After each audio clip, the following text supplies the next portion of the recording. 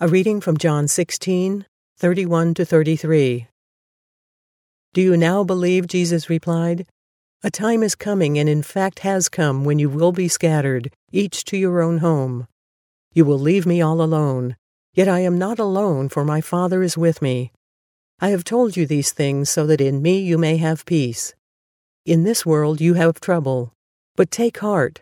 I have overcome the world. A replication of the word world, because we've been talking about that for the last several months. These are all passages from John, as you said, and they're taking place before Jesus is arrested. It's after the Last Supper and before the arrest around the Garden of Gethsemane, or maybe before then. It's not quite clear exactly where he is speaking this, but the time frame is pretty clear. And here we move to prophecy. Now, there's been a little bit of that in some of the others, but he is, again, talking about what will happen. And it's pretty surprising that these faithful followers, he tells them, you're about to abandon me, but I'm not going to be alone. You will think I'm alone, but I'm not. Yeah, the words would have been really hard to receive. You have your best friend or your favorite teacher standing before you and saying, you're about to fail miserably. And those aren't words you want to hear. And in some ways, there's a sense of relief for us in this because we recognize our own failure. And failure does not cause Jesus to reject his disciples. He's just warning them and basically is saying to them, there's going to be multiple times for failure and there's going to be opposition that comes against you.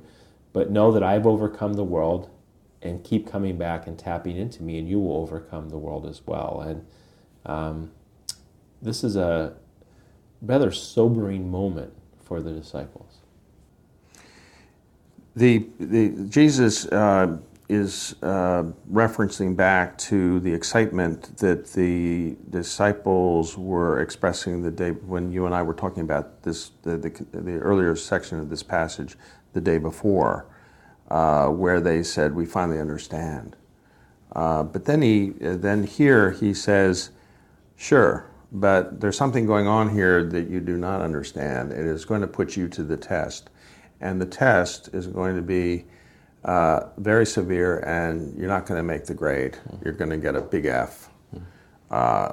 And he's saying this because all of them are going to fail, and yet, as you said several days ago, all of them are going to become incredibly important in spreading the gospel message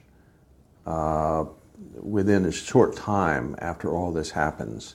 So before the building of the church begins, specifically begins as we get in the book of Acts, before that, there's going to be a horrible failure, almost every level. The idea that the Messiah is going to be killed is just not in their purview. They have not taken that into account, even though they've been told it several times. And their whole world is going to crash around them, and it's going to look as bleak as it could possibly look.